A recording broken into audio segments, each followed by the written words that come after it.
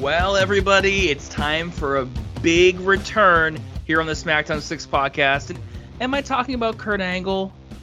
Kind of. The voice you're hearing right now is your host, Matt Vaughn. And this is the Smackdown 6 podcast, where every week we cover an episode of SmackDown or a pay-per-view from the Smackdown 6 era of SmackDown.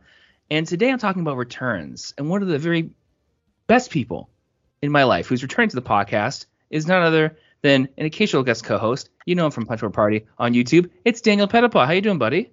How's it going, Matt? Great to be here. Love to be returning in all my glory. I hope that my smile is as big as Kurt Angle's as he came down that ramp this week. Holy Toledo. Well, it looks just as bright as Kurt did to me. And I have to say, Daniel, I tried so hard to license a Coldplay song for your return. I tried to make it all work together. You know how hard it is to do a audio montage over a Coldplay song for a podcast? There's no video. We can't do it like that. We have to rely on the previous it would just be a Coldplay song, I think. But it would be with you being like, and that's exactly it. Like, you just be like saying lines over top, or just be like, Shawn Michaels is my favorite man, and things like that. So, in lieu of doing that, I decided to have you on the podcast in full. And we're talking about this because this is the episode where Kurt Angle returns to SmackDown after being having a broken neck at WrestleMania. And 2 months later, he's like, surprise, I'm fine. Fine. I want like 15 air quotes. Fine. 15 or 22. Yeah, for sure. His life's about to start going downhill in some major ways here. So. Yeah. He got a couple more years of holding it together, but. Yeah, I would say the only people are in Kurt Angle's sphere who are going to have like a good couple years would be the people who help him get prescription drugs. Probably that would be the only people who are benefiting from that. So, folks, the episode we're talking about today is the June 5th, 2003 episode of SmackDown. It's the first episode in June 2003. How exciting is that? Very exciting. It taped on June 3rd, 2003. It emanated from the Arrowhead Pond in Anaheim, California, now the Honda Center. And we like covering the TV ratings here on this podcast as well. And like I keep saying for the last 15 episodes, I've been like, it's the rating for SmackDown will not beat Raw until June. But now June's here. Now, the important thing to point out is it's not this week. This week does not beat SmackDown yet. It's close. It's doing better, trending in a better direction, but it has yet to beat SmackDown. Or sorry, it has yet to beat Raw as SmackDown. Spoiler, it's next week. So that'll be great for us. And I was watching and I was like, oh, this might be the one. Like this feels like an episode that could get us there. And so it totally makes sense that it's next week because it's like, oh, SmackDown's doing something right. Okay, I'll tune in again. Exactly. It does make a lot of sense. Also funny, next week is the 200th episode of SmackDown, though you wouldn't know it from watching the show. They don't hype that at all. No, they're all about Lesnar Big Show. That's their only thing. They're all about Lesnar Big Show. There you go, Daniel. You said it. You said the thing that makes my heart fall within me. We'll talk about it when we get to the parts of the show where we talk about that, but I am not overly thrilled with that as a thing, despite knowing how history works and what that turns out to be. Right. Not overly thrilled by that. So let's start tonight. Last week's episode, just to catch everybody up here, we had what happened in last week? What was last week's episode here? Well, Undertaker came back to the ring, right? That was the whole thing. Undertaker came back to in-ring action. That's right. They had the whole. Yeah, okay. Now I'm remembering, folks. I'm remembering. Main event, Undertaker and Brock Lesnar are going to go up against the FBI. I presume it's going to be Undertaker and Brock Lesnar just beating up the FBI and squashing them and getting rid of this feud and getting rid of the FBI, and they're out of our lives, and no more promo videos and Nunzio taking things and no more muscle shirts and no more red track pants and no more dumb Italian things. And that didn't happen. Instead, Nunzio says, hey, I'm still hurt from last week when Undertaker threw me out of the ring. And admittedly, he threw him out of the ring in a way where Nunzio fell from like the top in the ring to the floor without touching the ropes. Probably wasn't a lot of fun, but he's a wrestler, should be fine. Instead, replaced by Big Show. Big Show comes in. He ends up pinning Brock Lesnar after a choke slam. And it made me mad. And I was frustrated. And it ruined the episode of SmackDown for me last week. That's what last week's episode was about. There's also some other stuff that happened. But that's what happened last week on the show, is that I was mad. And this week, I was not mad. I was happy. I was largely happy with this episode. Largely happy. There's a lot to be happy about. That's right. I think they nailed a lot. Now, the one thing I will say too, Daniel, is that this is, okay, so between pay-per-views, usually it's like 4 or 5 shows, right? And so between Backlash and Judgment Day, there's only 3. Super weird. So one of those shows is the Halifax Smackdown. We had a fun episode of talking about that with my brothers here. And so this is the middle of this is the 3rd episode in a stretch of 10 episodes. Where between there's no pay-per-views. Between pay-per-views, because they're doing the split brand thing. So Bad Blood in June is only Raw. And so we're waiting until Vengeance, which is July 27th. It's June 5th. And so we're still weeks and weeks and weeks away. Now, there are kind of stopping points on the way here, where next week is 200th episode. There's a Madison Square Garden show at the end of June as well. So these are kind of like stopping points. I think today they would probably treat those more like pay-per-views, especially with competition like AEW around. But at the time, they're just doing 10-week slogs, because there's no talk of Vengeance on the show at all. Well, sorry, there's one mention of Vengeance. It's just the tickets are on sale. But otherwise, there's no talk of anything happening for that pay-per-view. Huh. Well, that's really neat, because I think it makes almost for some better weekly wrestling. Because you don't have the we'll just save that for the pay-per-view in a couple weeks. That's a good point. Have that, then you're like, okay, well, we can spend a little bit of our kind of better stuff. Yeah. Mid-row here. So there's just no reason to be patient during this time. That's a good point. Yeah. Yeah. So that's really good. And it's sort of like, okay, if only they would sort of like cue into that like today, or right. in the past or whatever. Like if they had just sort of realized that a pay-per-view a month is a little much. Yeah, that's still hard. It's so hard to borrow the phrase, unring that bell. Just because it's so like, well, they set up a thing where you could do that. I mean, it's different now too. With network, it's funny too. It's like they don't really have a drive to do that outside of maybe like pumping up the ticket prices for a show once a month.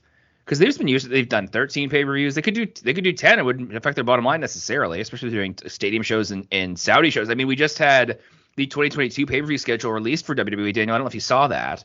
No, I didn't see it yet. It includes 4 stadium shows in North America and presumably 2 more in Saudi Arabia.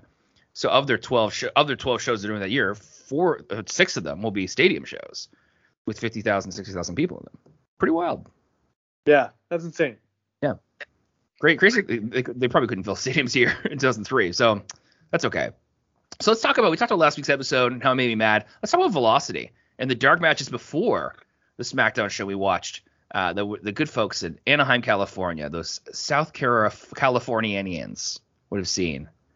And so there's a couple dark matches. And honestly, I think these are 2 interesting dark matches. Number 1, Ultimo Dragon defeated Shannon Moore. So Ultimo Dragon is getting promo videos. Hopefully they show those promo videos during the show. And then people were like, we saw him wrestle earlier. Yeah, that's super interesting. Because it's like, yeah, coming soon. And they're like, not. It's like coming. He came super soon. He's here. He was here earlier. I came late to the show and he was leaving because he had already come. Because that's weird that you would promote in like a coming soon vignette someone who you're using on dark matches to like warm up a crowd, like, right? Because doesn't that sort of invalidate? He's on his way, right, yeah. Because it suggests that he's gonna come from Japan or Mexico, wherever Ultimo Dragon's from. He's gonna come here. It's gonna be very exciting. And it's like, no, he's already. You could put him on SmackDown. You just decided not to. You just want to season him up a little bit. Yeah. So it's like, so do you think that he's not ready for this yet? Like, there's all sorts of doubt and like shade thrown on Ultimo Dragon with that fact. Take that, Ultimo Dragon. Now it's possible they could have just inserted that for the TV taping, and they don't like during the actual TV footage they sent out instead of maybe they didn't show it live during SmackDown. I don't know. Right. Cool little video though. And then there's another talent just as important as Ultimo Dragon, just as talented, Billy Gunn. Back on SmackDown tapings here, back from his injury. He defeated Solo, who would later be known as Deuce of Deuce and Domino, or also known as Sim Snuka. Are you familiar with this person at all, Daniel? Rarely. Deuce and Domino sounds like vaguely familiar, but yeah. I think it was a 2005, 6, 7 kind of tag team sort of thing. That's my understanding of it. They are from after my drop off with the SmackDown product. So yeah, and I wasn't paying attention at all at this time. But so just like a heap of people that just are like, they were really flash in the pans, and so it just didn't happen for me. That's right. And there's a few kind of flashes in the pans here too. I mean, Velocity. Let's talk about that. The first match of Velocity, Crash defeated a guy named Orlando Jordan when he got a bridging roll-up. I remember Orlando Jordan. Yeah, Orlando Jordan. So Orlando Jordan was on Velocity last week and he beat Jamie Noble. And I was like, oh wow. And I thought he was gonna have a whole thing where like, oh, he's gonna beat established talent, and just Crouch just beats him after cheating with Shannon Moore. I'm like, all right, well, I don't know what you're doing there. That's fine. It's just Velocity. I mean, that's ultimately that is going to be the always something you can always come back to with Velocity. It's like, oh, it's always just Velocity, so it's fine.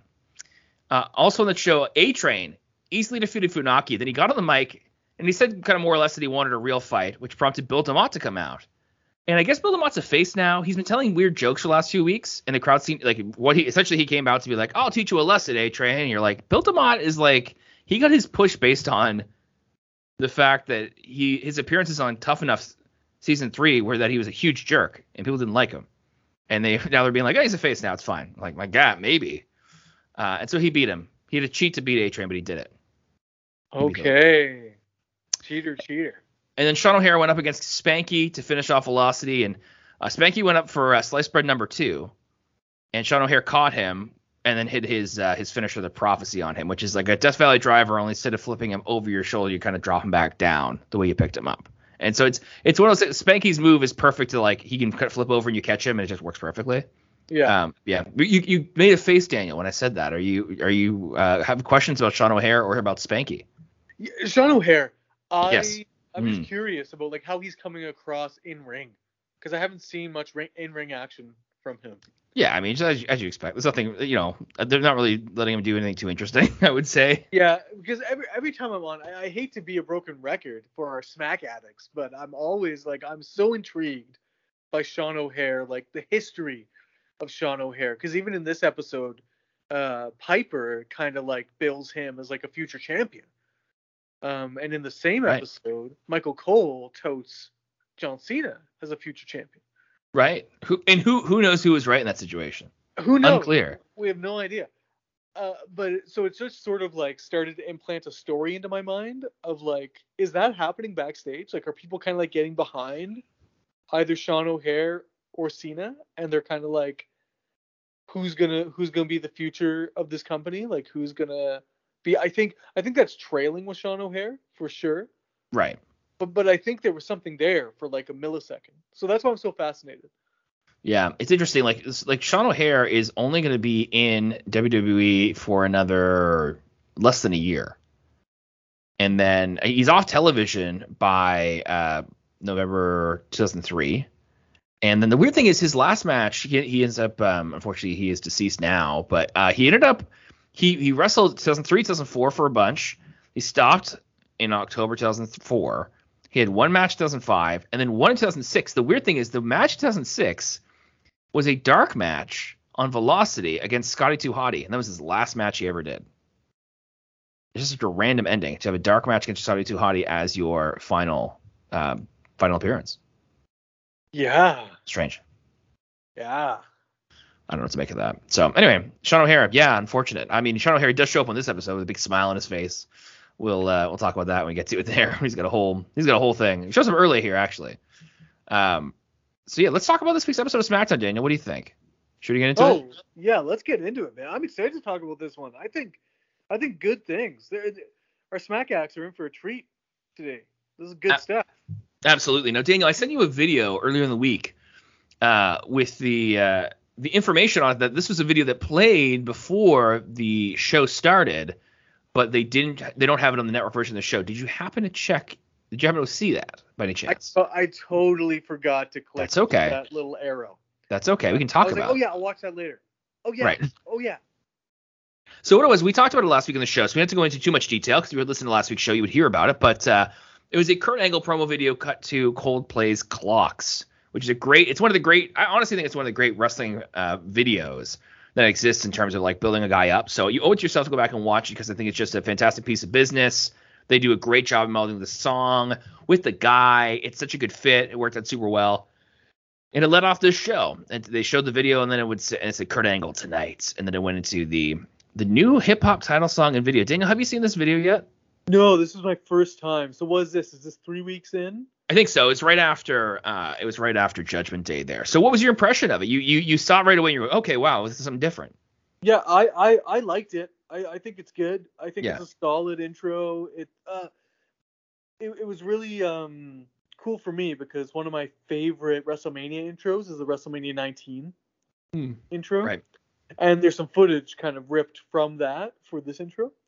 And it's Right, kind of in that yes. same vein, like black and white locker room shots, like more contemplative, Yes. but still aggressive in certain parts. So I think it's a good balance. Like it's like I always like preparation for war shots of wrestlers. You Right. know, just kind of sitting, being pensive, and like, oh, I bet he's thinking about murdering somebody. Like, I don't know. I just like that.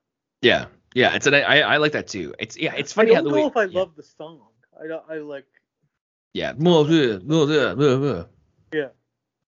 Yeah, I'm glad that they're going into this like I don't know. I think it's also funny to me. I said this before as well, but they went from a kind of like a more like rock kind of metal song to rap, which is exactly what they did with NXT recently, where it was more rock and they went to rap. They've done this before, and since then, 20 years later, they're like maybe we should do rap again. Right. So something that is like the genre of music that has been the most important genre of music for 20, 25 years, probably 20, if not 15. But like that's just there are very few rock bands charting on on the charts as opposed to rap and hip hop and pop stars. So there you go, smart move there. And so there's no pyro to open the show this week. I don't know if I want to save money or not, but instead we have Piper's Pit. As Roddy Piper's music hits, out walks Roddy Piper and Sean O'Haire. They're thick as thieves. They're holding their arms together there. They're hey, we're best friends, even though we've talked multiple times in this podcast about how they're a weird fit. And so even here, I'm like, yeah, you're still doing this, hey? That's the only thing I can think not into it. Can I make a comment before we get into the Piper's Pit segment? Yeah. The intro to this, with the crowd and Michael Cole yelling and Taz yelling. Yeah. They were bringing a whole different level of energy than I've become accustomed to over the last few episodes that I've watched. Right. In this. And they were just like, this is a special night. Like, this is a hot crowd. This is like they were really pumping it up. And I mean, of course, the Angle return, but like has them way more excited than I thought they needed to be. But like it just struck me like it sounded like backstage someone gave them a pep talk and was like, remember that you love wrestling and that you get to announce wrestling every night. And they're like, oh yeah. Just like there's just a whole different energy or vitality to the show right off the bat where I was like, oh, I'm supposed to be into this. And like it drew me in a new way. So I don't know if you noticed a tempo change in the commentary or in the hype up at the beginning, but it felt more genuine and less artificial. I think it definitely is more genuine too, because when I think about it, like when they talk about how big a night it is, I'm like, well, Kurt Angle comes back, we have a big main event. That's facts, man. That is a big show. No wonder you're excited about it. I should also be excited about it. Heck, I am excited about it. And leaning into the hometown hero thing with Rey Mysterio was good. It was just good. Which they're kind of futzing a little bit there because they're like, his home state. He's nearby. Anaheim is not far from San Diego per se. Well, they even say as he's walking down for the main event, they're like, and 90 minutes away from his hometown. Okay. His wife and kids will probably drive home for this, but they might have gotten a hotel because it's a late night and they're pretty far from home. So they might have done that. Exactly. So yeah, there's good energy here, I would say. And that keeps up throughout the show. I feel like I have more comments than usual on like Cole says this, Taz says this. So I think their energy and pep is helping here. Yes. So Piper and O'Haire get in the ring. Piper gets on the mic. And he talks about Zach Gowen and how he's, quote, special. And then Piper takes exception to that because he's never really been called special, which I find hard to believe in some ways. And Piper introduces Zach Gowen, but instead out walks Vince McMahon. And I can only describe his look as mad / cocky / pompous. And I think they said he looks pompous here too. It's hard to get a grasp on what the face he's doing is. And so Vince says Zach will be out here in a minute. And he said, last week I said there would be changes, and it starts here. And Vince says he'll give Zach Gowen an opportunity to earn a WWE contract tonight. And of course I'm like, well, this is going to be fair and equitable. No chance is this ever whatever the opposite of above board is, I presume below board. Right. He's gonna be a weasel. He's gonna be like already how much Piper is leaning on the word special. Yeah. in the context of someone who has a disability is like already super uncomfortable and like just to our contemporary senses. I'm like, oh, this is so weird to watch. And then it just gets worse. It just continues to go downhill. It does get worse. And I'm hoping that we, as a podcast, do not fall into any pitfalls just like they do here. Piper's Pitfalls. That could be a good Piper's name. Pitfalls. If he was going to do a memoir that was like the mistakes I made in life, Piper's Pitfalls. Oh, amazing. That could be good.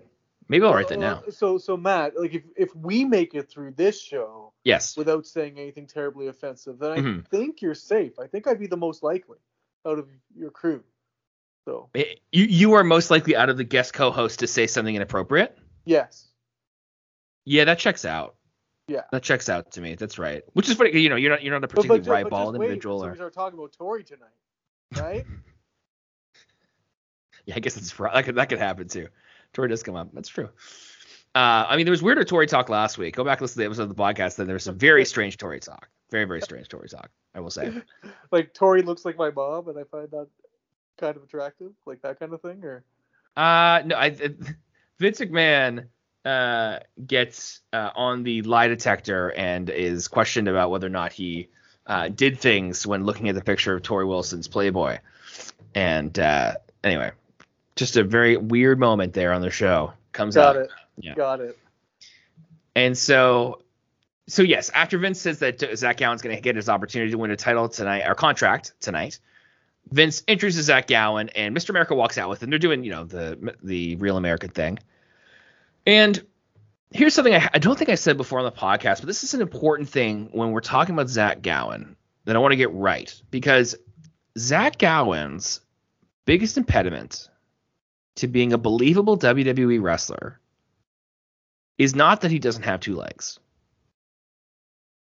It's that he looks very young and he is very skinny. Yeah. If you just show me this guy and didn't say he had two legs, if they didn't present him as a guy who was missing a leg, I'd be like, oh, he's too small to wrestle. This would be an absolute joke. There's people, there are individuals on AEW TV right now, and I'm going to pick on AEW a little bit right now because it's my podcast, I'm allowed to. And there are guys on that who I'm like, oh, I do not believe they are wrestlers. I do not believe they could fight me. They might not be like overweight, but they're not in a position to be like, oh, I believe they could fight somebody, because I don't believe they can fight anybody. And I don't believe Zach Gowen can fight anybody here either. And that's something I think is tough, because that is going to be an issue throughout the segment, throughout this night, throughout the next few weeks. Is that they're like, hey, Zach Gowen, like, give him a shot. And it's like, he should lose every match without question so easily, because he does not look like a wrestler. That's a super fair point, Matt. And it's just accentuated even in what goes down here. Yeah. Where the big threat to Zach Gowen is what, like a 50, 60-year-old man in an arm wrestling contest? Exactly. What this comes down to is that Vince is going to give Zach Gowen a contract if in an arm wrestling contest Vince can beat, and they suggest it's going to be Mr. America, but it's not. It's actually going to be Mr. McMahon versus Zach Gowen. They play this whole thing up like, I'm going to give it to you. And Mr. America's all excited. I accept your challenge. It's like, it's going to be against Zach Gowen. And it's played for this big dramatic twist. But if a guy wants to wrestle in WWE and he can't be competitive in an arm wrestling contest against a 58-year-old corporate executive, why is he even considered for a contract? It's a joke. Yeah, huge point. And they like on the broadcast in the arena, they're like, wow, I can't believe he's going to do. Wow, what is Zach has any chance of that? And you're like, what? This is ridiculous. There's a lot of stakes put on the fact that this is a man who is willing to wrestle with only one leg. Like that's kind of the framework that we have here, where it's like he is honorable and he is valiant and he is brave, that he is willing to put his body on the line when his body is already compromised in some way. And so that's the narrative that we're getting. But when you just kind of frame it in terms of, is this man competitive outside of his impediment or not? That's a very fair point. He is not. You look at him and you're just like, oh. Because when Vince McMahon makes the jokes, you do have two arms, don't you? I was like, yeah, but they're not nearly as big as yours. Exactly. You're like, I mean, he kind of has two arms, but that's like, they're pretty sharply compared to you. Like, honestly, yeah, like, it's a good point. Like, and so what happens after that, there's this funny little thing. So just to be clear, so in the ring, there's Vince, there's Roddy Piper, there's Sean O'Hare, and there's Mr. America, and there's Zach Gowen. And so after Hulk this, Hogan nowhere to be seen. Hulk Hogan has not been on television in weeks. No idea where he is. I always be careful when I say Mr. America, because I'm always like, this Captain America is the obvious thing to do. Or I just lapse and say Hulk Hogan, but it's not true. He's not there. Good point. Thank you, Dave. There. Right. And so those are the guys in the ring. So what happens is that they're kind of facing opposite each other. Mr. America and Sean O'Haire kind of like baits Mr. America and like, hey, I'm going to fight you. And Mr. America's like, oh, what do you mean? It's like a distraction thing that happens there. Zach Gowen is looking at Vince. Roddy Piper has snuck around behind Zach Gowen. He's on all fours behind Zach Gowen. And so Vince pushes Zach Gowen over. And you have the kind of frat house style hazing pushover where you push a guy and he falls backward because he's also tripped by Roddy Piper. Is just real quick, Daniel, before I finish my thought on that, is there a word for that maneuver, that push? The backseat ottoman, or maybe that sounds right to me, honestly. But it's Zach Owen hits hard, and it's funny because the way they talk about it on the broadcast, again, it's played like a real jerk move, and it is. It's a jerk move to do that. You shouldn't push people over, and you shouldn't push people over if they have physical disabilities. That probably shouldn't have to say that, but that's the whole thing. But the tone is also as if Mr. America's friend was 12 years old, is the tone they have with it. It's really because it's like, oh, I can't believe he's so small. Like, it's like, Zach Gowen's young, but he's not a literal child. But he's also kind of like built like a literal child. It's, like, it's just so.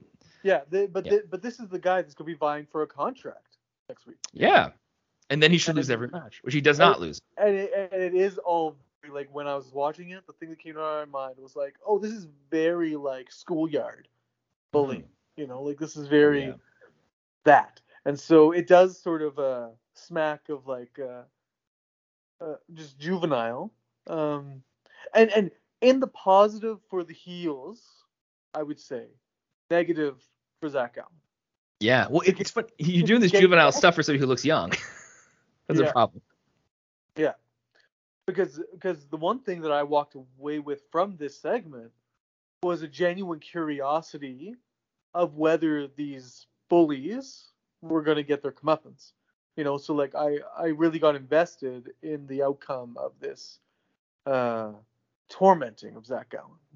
Right. Well, that's good. That part of it's good. The thing I should say too is like Zach Gowen is young here. He's like 18 or something. So like, on some level, it's like, well, I don't know why we're doing this now as opposed to when he can grow up a little bit, maybe be in his. I've actually seen pictures from the last like 5 years of Zach Gowen, who's still wrestling the independent scene. And guess what?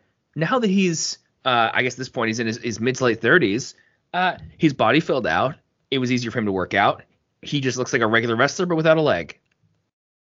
That's like not shocking, but it's doing such a disservice to him to have him as 18 as this guy who looks to be 95 pounds. Right. Honestly, like I don't even know. Well, wow, you just kind of blew my mind there, Matt, because now I'm thinking like a Zach Gowen return to WWE was something I never thought I wanted until now. So now you want it? Curious about that. Stay on this journey with us, and you will not want that. You have had your fill. I will always stay on this journey with you, Matt. Thank you so much. It's important. Now, after this dramatic pushover, this pushing over rather. I don't want to say someone's a pushover. There's a push. And he fell over. Vince leaves with Piper and Sean O'Haire, and of course Vince makes the very obvious one-legged man in an ass-kicking contest joke. And as he's leaving, Vince is also miming what happens when you just like easily slam down an arm in an arm wrestling contest. He's like, hata, hata. Like next week I'm gonna go, boom, I'm gonna knock you, I'm gonna take you out. And it's like, all right, there you go. So that's our opening segment here. Now something I will say is that the first like half of this episode is like there's only 4 different segments. Like everything has time to do things, which is actually kind of really nice. Sometimes on Smackdown, and this is especially clear if you're watching on the WWE Network. You can see different segments because they're broken out at the bottom of your either on your bottom of your screen or in your browser. And so sometimes, especially for a pay-per-view, you're clicking through and you're like trying to find where the main event is, and it's like you go through whole rows and rows and rows of it. And this is just like it's a row and then a little bit more because that's all. There's just solid, consistent segments.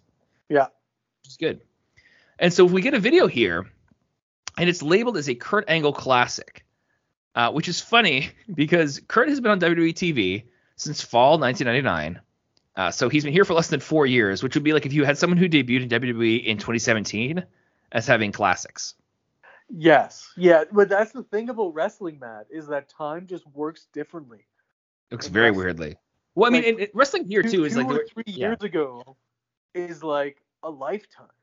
Well, the Attitude Era too. It was also like things seemed like they happened so like everything so much stuff happened that for this period of time it's like, well, I mean, there has been a lot of things that happened, but it is funny to think about somebody who came out 4 years ago and like, oh, here's a classic moment. And the first person I thought it was Asuka. Even that doesn't count because she's been here longer than that. So that doesn't even really make sense. Right. And so this classic is the video of Kurt with a milk truck in August 2001 when he sprayed milk all over the WCW-ECW alliance in an homage to the time when Steve Austin sprayed beer on everyone. The billionaire princess has become a Dairy Queen is his line. And he's like, that's what JR yells. And he's like screaming it. And it's amazing. And then JR also ends by yelling, Kurt Angle is the Olympic Dairy Man. What's a Dairy Man? I know what a milkman is. Milk person? I don't know if they use that now. Dairy Man. Olympic Dairy Man. Well, a Dairy Man, he has more than milk. He's got cheese. I would love it if they evolved the milkman role. First thing you do with the milkman role, make it both genders. Why are we having this conversation in 2021? I ask you. Women can be milkmen too. Make it milk people. Second thing you do with that is you give them dairy. You give them the cheeses. They're coming up. They got yogurts. They've got brie, camembert, cotta. I want so much dairy. I want to forget the guy who's got milk, or the woman. Let me just say that. Whoa, what got milk? Question mark. That's the question. The answer is yes, because I'm a dairy person. Significant look. A picture of you with a milk mustache is all we need. A little like gray, dark black background behind it. I love it. I'm happy to do it. I'm happy to be a dairy man. Next up, we have Undertaker against Chuck Palumbo with the other FBI guys. Yeah, I was already yawning. This all started. I enjoyed Undertaker come down the ring. I was like, oh, Undertaker, and I had forgotten that he was getting embroiled into this feud when I last watched. And so he came down the ring, and I'm like, oh, I wonder what cool thing Undertaker is a part of. And then the FBI come out, and I'm like, oh my gosh. But my immediate thought wasn't like, oh, the FBI, they suck. It was, oh, the FBI. Oh, why is Chuck Palumbo's hair so dark? Oh yeah, the FBI sucks. So that was my line of thinking there. Or do you think Chuck Palumbo's hair is darker because they're bad? Yeah, well, I think it's just like a way to look tougher, look more more villainous. I think. But like also just like kind of steer away from the Billy and Chuck stuff, make kind of a stark cut. Isn't it funny that was way more compelling TV when they were around? That's so funny. Isn't that funny? Way better. I do love how long Chuck holds on to a cigar in his mouth though at the beginning of this match. It's in his mouth on the way to the ring, and I'm like, he's got a cigar. That's funny. And then he's like in the ring. He's in the ring. I think they're about to ring the bell, and he still has it in his mouth. And I'm like, please tell me he wrestles with that in his mouth. That'd be incredible. Like the whole match, he's just like fighting. He gets punched. Right. It does not go flying. He's biting it hard. Like that would be great. Well, they missed, in my opinion, they missed a major opportunity with the cigar in the mouth. So like it ends up that he just kind of throws the cigar at Taker when he's in a prone position. But I really wanted just like Undertaker do one of his nice like stiff uppercuts and have Chuck Palumbo just spit that sucker right up in the air. That'd be great. That would have been great. Maybe he spits it straight up in the air and then it also comes down and lands in his open mouth. Oh, he doesn't smoke it again, but it gets he's like, and starts choking. Oh yeah, just like his throat gets like 3rd-degree burns on the inside or something. Yeah, that would especially be really cool. But now what I want, now that you have a guy with a cigar that I'd love to see him wrestle with, now I want somebody to be like, I want a guy before he goes out, like a wrestler, to be like, hey, I just made this sandwich. Can you just look after it? I have to go. I'll go to the bathroom. I'll be right back. And the guy's like, actually, I have a match. And he's like, he just leaves. Like, what am I supposed to do? He just carries the sandwich down to the ring.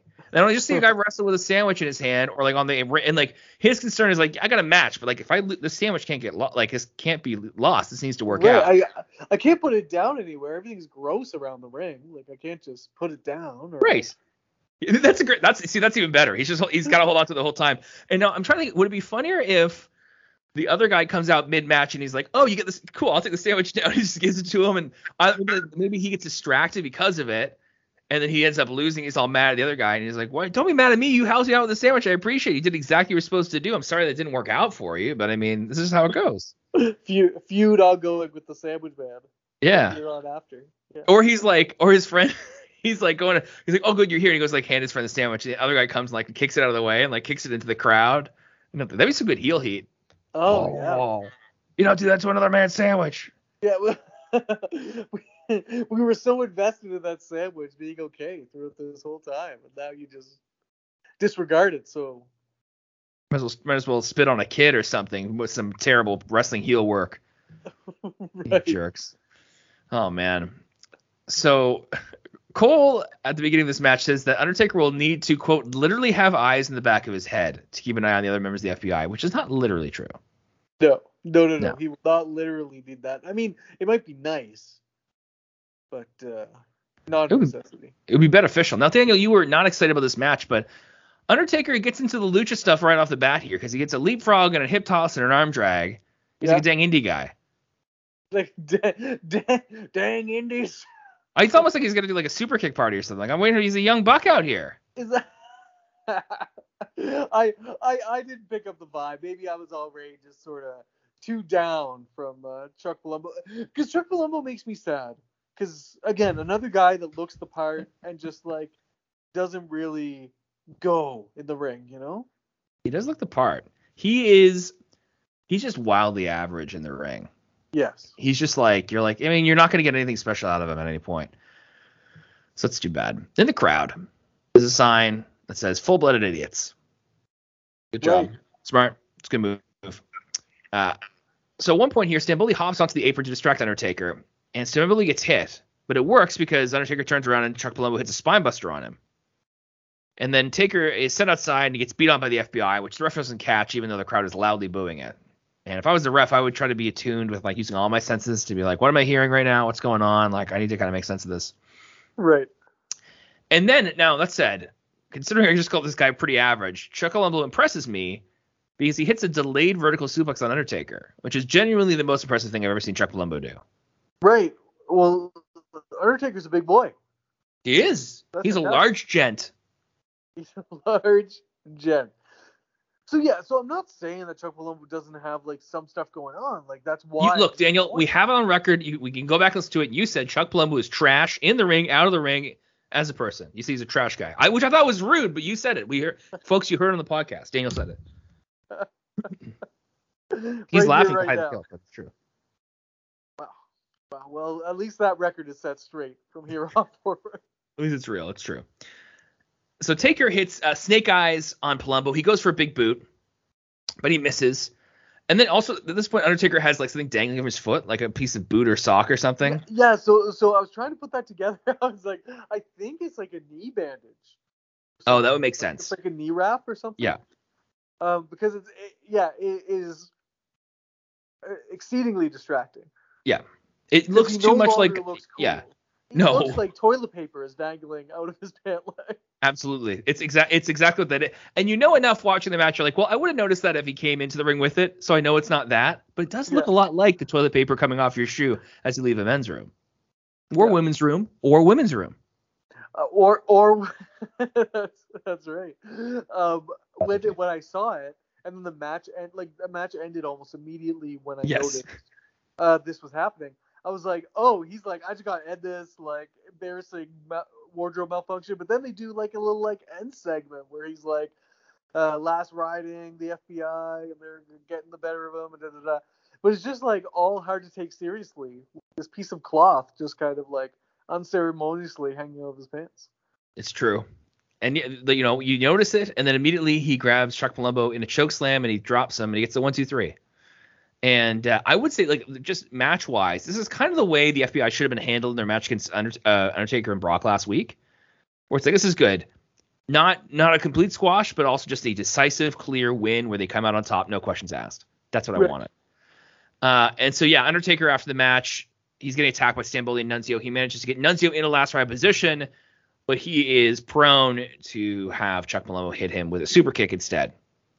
So that's it. And so Nunzio gets the other FBI guys to hold on to Undertaker. He goes and gets a steel chair.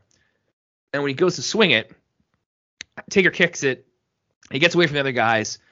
And then he wheels the chair in the ring. And even the ref has to run away from Undertaker because he shakes the chair at him in the ring. And then one of the most ominous things I've ever heard on Smackdown here was Michael Cole saying that we haven't seen the last of Undertaker in the FBI. Like, why? Why not? Please. Taker he beat Chuck Palumbo clean and then avoided an attack afterwards. Like, let it go, please. Please, I'm asking you. Yeah, that's the thing that kept on playing in my head was, where does this feud go and why? Like, if you have decisive victories and you also have foiled post-match shenanigans, why? There's no comeuppance for the FBI where Undertaker might go, you know what? I need to do some more ass kicking. You don't have it because he beat him and he got rid of them. So it doesn't make sense. Well, and also just from like a backstage perspective of like, don't you have a million better things for the Undertaker to be doing? Please tell me that after him being away for like a month and a bit, that you have something that you could actually do with him. Like any combination of people. Yeah, I know the star power is weak, but right? I guess if you're Undertaker, sure. And I mean, he's good energy the last couple of weeks, so and we will see. We will see what happens with Undertaker here. I don't recall him having much interesting to do before the autumn, so I don't know about that. We will see. We're told that later tonight we're gonna have Rey Mysterio going up against Matt Hardy for the cruiserweight title. It's all very exciting, and then we get this awesome shot of Rey Mysterio's family in the crowd. They're in kind of the front row there, and we see Rey's wife. He's holding Rey Mysterio's daughter, Aaliyah. Who recently came to fame because she featured prominently as an adult in a feud between Rey and Seth Rollins and Buddy Murphy. Yes. Which is very funny. And she's a straight up baby or toddler here. Yes. Well, this is actually a real heartwarming shot for me because of the recent events with the Mysterio family and Dominic and Rey doing their tag team stuff. And like, it was just kind of, it was a really cool thing to see like before and now, like, it's nice to see sort of a wrestling family evolve, and they've been the kind of wrestling family where they've shown up sparsely, and when they've shown up, it's been like ultimately heartwarming. I guess you have some Eddie being the baby daddy thing that's a little like tasteless, but ultimately you get some like nice moments, and then they go away for a while, and they come back and. I don't love Dominic Mysterio, but I think his feud with Seth Rollins and folks, it was well done. Yeah. You know who does love Dominic Mysterio? Who? Rey and his wife Angie. They love Dominic. And we see Dominic here too. He's just this cute little fella. He's got his visor is on sideways. He's also got a little mask he's gonna put on later on. He's just looking right at the camera with little doe eyes. It's rare that you get a shot of a wrestler's family and they look great because the kids are adorable and the mom's right there, the wife is right there, she's doing great, and they're just genuinely there being like, we're excited about our daddy. Let's see what happens. Let's see how we do here. It's very sweet. It helps that his kids and my kids and Daniel's kids are roughly kind of the same age, probably, I would say at this point. Yeah, so my heart's melting at this point, and I'm also thinking about Angie, and I'm like, how is she managing two toddlers ringside? Right. That's true too. Yeah, just the raw, just the sheer options that night. I assume there must have been. I mean, often what happens, they're in the front row, they just get seat fillers, or somebody else just comes out and they can go backstage and do things that they need to. So that's what I would hope. Like, they probably have to be like, okay, Dominic, you got to go to the bathroom, and we got to make sure that you're ready because this is going to be a cute moment later on tonight. We got to absolutely nail. So please, just let's manage that bathroom time, little buddy. I mean, he is 6. I don't think there's too much worries about that. But well, I mean, just if he's like midway through the match, he's like, I got to go pee, Mom. You're like, I can't do that. Here, pee into this. Here's this cup. Yeah, here's an Undertaker foam thing for your hand. Just pee into the whole handle. And we see a clip from last week's show after we see Race. What's that? Yeah, Big Evil. Yeah, exactly. Peter's this Big Evil foam. I don't know. It's not a hand. It would just be a big foam word, I guess. And so we get a clip from last week's show here, unrelated to the Mysterio family, when Brock Lesnar hit a couple of F5s on the FBI before he got chokeslammed and pinned by Big Show. And we're told that next week in Orlando, it's Brock Lesnar against Big Show for the WWE title. And my question to this is, why is the follow-up to a stretcher match just a regular match? Right. We've had regular matches. Big Show won one through nefarious means. Brock Lesnar won one pretty emphatically in January. And then now there was a stretcher match here in May that even then we were like, do we have to do Big Show again? Please, we have to do that. And now they're like, there's a regular match next week too. And you're like, great. Love it. And they're also not mentioning it's the 200th episode of Smackdown. Also seems like a miss, guys. Don't know what you're doing. Some of the stuff's working really well. Other stuff, less impressed with. Yeah, but it's funny, right? How like knowledge of the events of that match kind of endear that match into the hearts of wrestling fans like myself, where I'm just like, oh, it's that match. It's that match, and I'm gonna try to keep it that unspecific, Okay. unspecified. Be like, there's a Big Show Brock Lesnar match on a SmackDown with a rather explosive ending. I think you're kind of hitting it on the head more than you want to be, Matt. I don't know. Just know when I say explosive ending, I'm kind of I have my head tilted down a little bit, and my eyebrows are up, and I'm kind of looking at you like, you know what I'm talking about. Like you know, we're speaking the same language here, right, guys? So that leads to another segment here. In context of Yeah. like, they had this match, and they had this match, and they had this match. Just like, even just in context of the time, there's no need for this match to be happening. No. But through the lens of history, I'd be really sad if someone presented to me, if I lived in an alternate history where that match never happened, and then someone from another timeline showed up and said, hey, my timeline, this happened. I'd be very sad that my timeline didn't have that match. Right. I would, if that was me in that situation, I'd be like, wait, so is the Big Show hurt and he can't wrestle anymore? And like, no, they did it on purpose. Like oh, okay. I was disappointed by that. Yeah. I'm really curious about. Yeah, I'm sure. Anyway, we'll talk about that next week. We have a good show. We still have a good show to talk about this week. And so then Michael Cole announces to us that Classy Freddie Blassie of wrestling fame died this past week at the age of 85. Last week on the show, they wished him to get well soon. That unfortunately didn't happen because he died in the intermediate. And we follow with a memorial card for Freddie, who lived from 1918 to 2003, which is pretty wild. And I found out some interesting facts about Classy Freddie Blassie. Would you like to hear them? Yes, please, all of them. So his parents were German, and they came to the United States to have him prior to World War One. I don't know who would have been prior to World War One. Would have been in the middle of World War One. Ooh, even tougher because it's 1918. And so when Blassie was a young man, he served in the Pacific Theater during World War II, which is tough because his parents, as German immigrants to the United States, they were treated harshly in the United States. They're like, you guys are those German guys who just came like 20 years ago. Like, you guys are a bunch of Nazis. They didn't like them, which is harsh because their son is fighting for the United States in the Second World War. And Blassie, he ended up marrying a Jewish woman. So I don't know if that helped prove that he wasn't a Nazi sympathizer or what, but that's how his life turned out. So, and he also, after that, he wrestled a bunch and then also was around in the 80s around Iron Sheik and stuff like that too. So Classy Freddie Blassie, rest in peace, even these 18 years later. Right. We still wish you the best. That's right. And you still had an important impact on wrestling. You had a prominent role in important times, and you were beloved at the time you were around and when you left, and even now. Depends on that geek and all that. So next up, we have a tag team match. It's non-title for some reason, and it's Eddie Guerrero and Tajiri. They are the WWE Tag Team Champions, and they're running against. This was shocking to me, Matt. Why is it shocking? Yeah. It was like I knew Chavo was like out or something, and then like all of a sudden now it's Tajiri is in the lowrider, and I'm like, oh, Tajiri, okay, that's fun and having a great time. I love him and Eddie's dynamic. I think it's just a beautiful thing. Absolutely. And then they get out and they have championship belts around their waist, and I'm like, who the hell put the belts on this rando tag team like Chavo's sick? Has Chavo won the tag team championships yet with Eddie? He must have.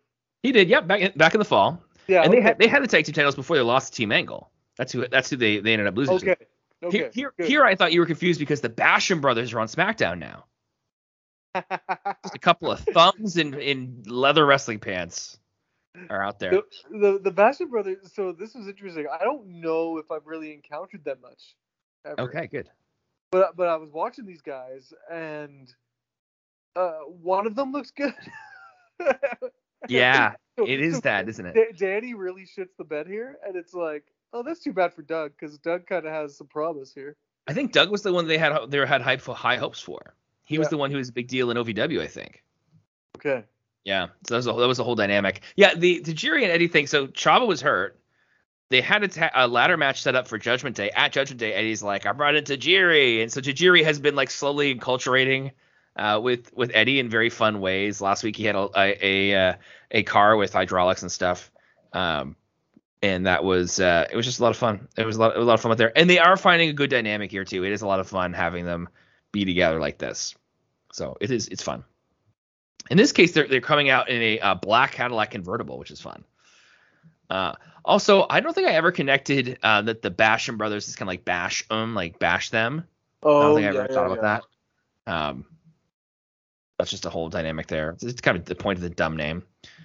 And so Taz takes time at the beginning of this match to joke that Tajiri owns a business out here in LA, and it's a sushi restaurant / strip club. And do you remember what it was called, Daniel? Did you hear him say this?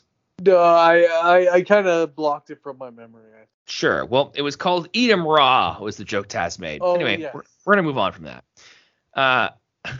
Cole and Taz say that Danny is the weirder brother of the Bashams, which neither one of them seems to have any personality whatsoever anyway. So it's funny to be like, oh, one of them's weird. It's like they look identical. One might be wrestling better than the other one, but there's nothing like exciting or good here. Well, maybe it makes me a terrible person, but I did like when Taz was saying this, I was like, yeah, Danny definitely comes across as a little more spacey. Like he's definitely kind of like, hey guys, you know. So like, okay, I get it. I assume that's just actually what it was like backstage, and they're speaking into that as though that's the dynamic. Right, and it's too bad, right? Like in wrestling world, I still am when there's a tag team, I'm like, oh, that guy's a little heavier than the other one. Less cool. It's an unfortunate thing that I still carry in my wrestling fandom prejudice. Yeah, that's tough. It's too bad, but it's also like here's two guys in a very physical sport in quotes, where you're like, well, they're right next to each other, so they require comparison in those situations. Right. It's unavoidable. So Tajiri starts off here. But Eddie comes in shortly. He hits triple suplex on a Basham. I'm not gonna ever figure out which is which. It's fine. And he gets his great rope walk arm drag into head scissors on both of them, which is nice. Here's the thing I'll also say, Daniel, real quick, because I just reminded something Cole says here. So the reason Eddie and Tajiri have the titles, especially, is that Team Angle can't have the titles when Kurt Angle comes back because there needs to be tension there. Yes. So last week they had another match where they were trying to win the titles back. For when Kurt came back, they didn't, and so that is something we'll be watching here on the show, where it's like, yeah, it's awkward here that they in the meantime they've lost championship gold with Kurt gone.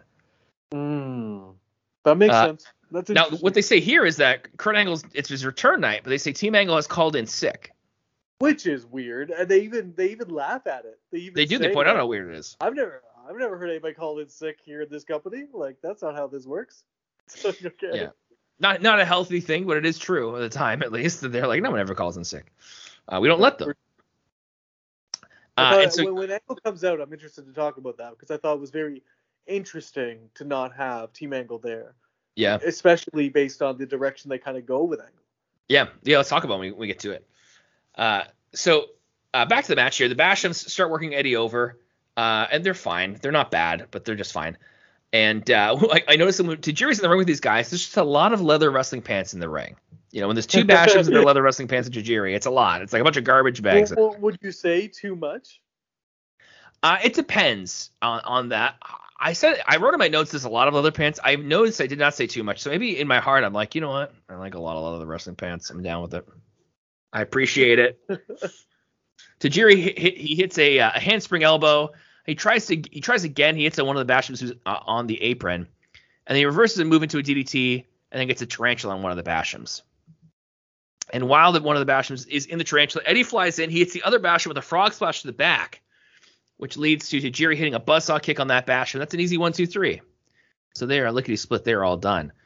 One thing I'll say. So last week the Bashams were on SmackDown. I've since seen something that suggested the Bashams were brought onto the show prematurely. Like they were supposed to be in a dark match, but they ran short on time, so they just put another match in there. Strange detail, strange to consider, but that is what that's what we were told, or what I read online. And the internet is always right. Of course. Taz says that he's impressed with the Bashams, and they nearly won. But I don't think that's true. I don't think they ever nearly won, really. They didn't even look impressive. Yeah, well, that was interesting to me because I was impressed with Doug. I thought he looked good in the ring. And when Taz said that, though, I was kind of like, oh, did I miss something? Or is Taz just crazy? You know, like, what's happening? Yeah. It's tough when they're told, like, get the talent over, and it's like, but they didn't do anything good. They weren't impressive. Except for Doug. Everyone loves Doug Basham. All right, I get it. Which is why Doug Basham is a multiple-time world champion. Tajiri and Eddie, they back out their Cadillacs victorious. And that is not the last we see of Eddie Guerrero on this episode. Which is kind of fun. We'll see he has a prominent role later on in the night. And then we get another Kurt Angle classic video here. Kurt Angle playing guitar and singing terribly for Steve Austin. And this was funny. Funny because the two videos they showed for the classic was they were 2 months. There's a month apart, but Kurt and Austin are friends in one and feuding viciously in the other. Oh, which I thought was funny. Yeah. Again, just another symptom of wrestling time. Yeah, where in a month, I think Austin turned on Kurt. They turned on the WWF at Invasion, so there had to be retribution, and so that's what we get here. That's what they got rather in the first one there. So after a couple of Kurt Angle classic videos, what do? Kurt Angle's music hits, and out walks a happy, smiling Kurt Angle. He is there. He is there. He's in a great mood, loving it, and so happy. Yes. Just like feeding the crowd, and the crowd is just like, I mean, it wasn't as crazy as Hulk Hogan when he first came back there. Right. But it was getting to those levels, and I was like excited. But then immediately it clicked for me why they didn't have Team Angle there, because they were like, they're billing this guy face. That's right. They can't. That's right. Absolutely right off the hop. They can't have Team Angle around when this guy's going to be our hero for the hour, you know? Yeah. And I wonder if people at the time were kind of like, oh, when's he going to turn? And they're not doing that right now. No. And I found like the crowd's not really chanting "You suck," and it's unclear to me if they dubbed that over or people are genuinely excited for Kurt to come back. He mentions it here shortly, but on his way out to the ring, I didn't really hear it as much. Okay, I still heard it. Yeah, but usually it's like loud. Because I had the thought like, how does that feel, you know? Like, but then it's sort of he answered that question for me later on. That's right. He says he likes hearing the crowd chant "You suck." And he even prompts his music to play again. The fans chanted this time with his encouragement. And then he just flops around on the ground like a fish. It's great. Yeah. Well, he flops around and I'm like, oh, your neck, dude. Come on. Right. Don't do that. Don't do that yet. And Kurt says he wants to be the champion again. But Kurt also wants to thank someone who was supportive throughout his whole recuperation process. And he talks it all up. And he gets towards the end. And then Big Show interrupts. Our favorite. Yes, who we love. We knew the segment was too good, so we had to bring in Big Show. That's right. Had to make it crappy. That's right. So Big Show, who is not the guy Kurt is talking about here, we find out. Big Show says Kurt hasn't earned his respect. He needs to wait in line if he wants to be WWE champion. And he says that Kurt won't want to face him one-on-one. And in that moment, I'm like, Kurt beat you for the WWE title one-on-one in December, dude. Like, what are you talking about? Right. Which comes up. So Big Show is right in Kurt's face, allowing Kurt to offer him a breath strip, which is kind of like a Listerine Pocketpak. And, very funny. Very yes. Funny. He's doing it, kind of the face thing of just like, your breath is bad. Do those still exist, by the way? Can you still go out and buy a Listerine Pocketpak? You know what? I don't know. But it just like brought me right back to when they first came out. Yeah. And I was like, oh, yeah, these used to be like a novel thing. Like, oh, how's that work? Oh, you do that? Oh, it does work. Oh, minty. It was a whole thing, right? I remember the first time someone at school had it, and they were like, "Here's what you do. You get, I don't know, they're like, you get a bunch of saliva, you put it on your tongue, you put it over there, kind of does the whole thing." This is like for people who may not. I hope everybody knows, but maybe not. This is like, it's like a postage stamp sized thing. But when you open it up, there's like 10 little strips in it that are the size of like postage stamps, and they're just like, if you touch them, they kind of just seem like they're green plastic. Like they don't seem like an edible material at all. They might be a little bit tacky to the fingers to touch a little bit, but you put it in your mouth on your tongue, and it kind of like melts onto it there, and it's this blast of refreshing mint. And so that's what Kurt is offering to Big Show here. Great. So it's fun to see a Listerine Pocketpak on WWE television back then. But I was happy about this joke because leading up to it, again, Big Show just gets way too close to people. Very close. Trying to intimidate them. And like countless promos now where Big Show has been like right in someone's face, whether it's Stephanie, whether it's Kurt Angle. Oh, yeah. And this one was the worst of all. He just like, his forehead is just like squished up against Angle's forehead. And I'm like, if I'm trying to intimidate, like, first of all, I don't know about you, Matt, but I can't see someone if I'm that close to their face. Yeah, it's true. So it's just like, is that intimidation factor? Like, what's going on there? And Kirk's just sort of taking it. Anyway, it was weird. It was just weird. So I was glad that they poked fun at the situation. Yeah, and Kurt says here, he points out he already beat him for the title, which I was glad to hear him say. And then Kurt says, if you want, apologies to Steve Austin, but if you want to see Kurt beat up the Big Show, give me a "you suck," and they give him a "you suck." Before he can do anything, the Big Show snatches Kurt by the neck, which then prompts Brock Lesnar to come out. And right. Brock Well, Lesnar, I really like here how Angle steps up onto the middle rope first to kind of get like an authority over Big Show. That's right. That was really cool and kind of brought the segment up a whole notch for me. I like this segment a lot. I think it's really. Yeah, it worked out pretty well. It's a good return for Kurt. It's not just self-indulgent because you have people coming out and doing things. And so when Brock comes out, Big Show, he backs down, he leaves, and Kurt gets on the mic and he says that Brock really beat him up at WrestleMania. He put him in the hospital, but he says he didn't need to be saved by Brock, and that he can handle Big Show. But he says Brock might not be able to handle Big Show. And I was like, okay, I feel insane here, but Brock Lesnar destroyed Big Show at Royal Rumble and again at Judgment Day. Why are we acting like Big Show's a big threat to him? I know he pinned Brock last week. It was a handicap match. The handicap matches, I mean, we got to take it with a grain of salt here. Like, what are we doing? Right. They're working. They need to work very hard to make Big Show a threat. And you know what? We've been saying that since November 2002, right? I remember in those first initial episodes, it was all like, Big Show's a threat, and I'm like, I saw Jeff Hardy beat him in 4 minutes on Raw earlier in the year. Like, they just keep doing this. I think that they did have a shot back then. They squandered it. Like, I still like that promo of Heyman's where it's like, you can't beat Big Show. Right. I still like that. That was good. Even that, yeah. But even then, I was like, I think it could be the Big Show. I think it can happen. Well, you love Lesnar too, right? So it's. I do. I'm a Brock Mark. Happily admit it. I'll do it. So Kurt says here. You're loving his top knot now. Is that something you're? Oh, absolutely. Yeah. I have no questions, no notes, as they say.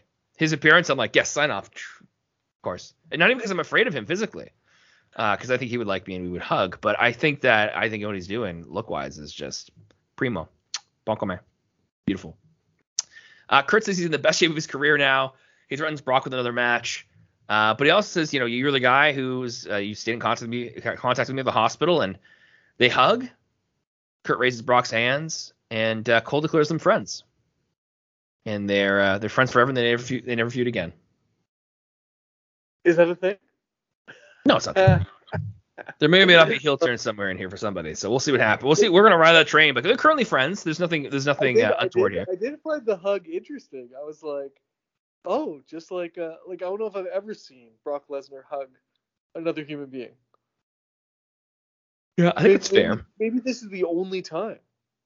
He did a lot of bear hugs earlier in his career, so I've seen him hug. Not necessarily the kind of hug I'm referring to.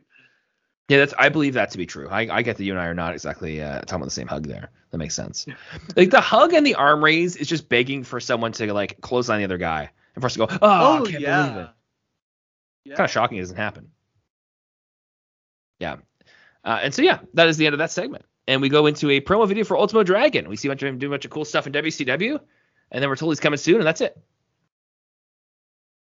And that's it. Yeah. We roll into please. Just like, did that last long? I feel like it didn't last very long. It did not. Yeah, we'll have to see how much we chart the Ultimo Dragon journey here. I think we're going to catch most of it on the podcast. It did not end up going the way they wanted to. I remember I got an Ultimo Dragon wrestling figure out of it, which I was happy to get. Oh. Because they get a nice little good look and everything like that. And we'll talk about Ultimo Dragon more when we get to him. He is so hyped up here. And it's too bad what happens. He does not get his chance to do exactly what he should. And so next up here we have something that on the WWE network is called John Cena is in a singles match because he's going up against Chris Benoit. Oh yes, of course.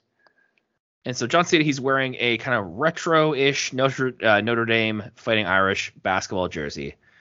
And Cena gets on the mic, and it's the night of a cruiserweight match being the main event, and so he starts dissing cruiserweights. And he makes a bunch of references I don't understand. Like usually I'm like, oh yeah, I get that, but it's like he just references a few things, and I'm like, I have no idea what he's talking about. He says at one point that LeBron took all his money. I know who LeBron James is. I don't know why LeBron James would be taking his money. Doesn't make sense to me. But he does make an X2 X-Men United reference.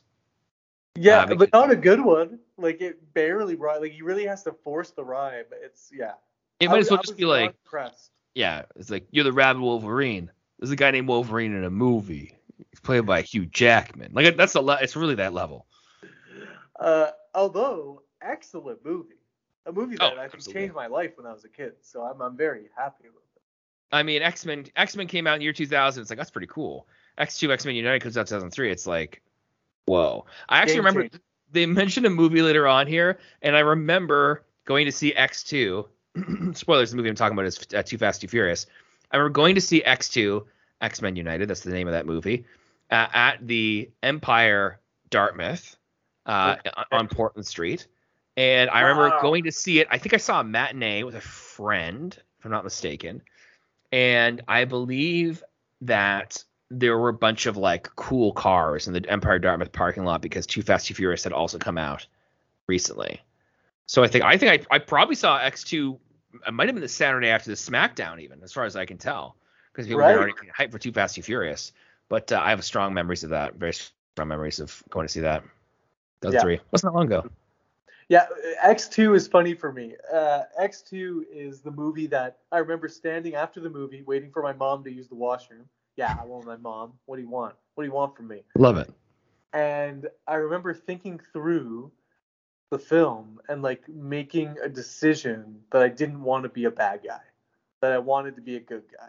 Good for you. You were like, wait, Stryker, I don't like what he's doing. I don't think that's me.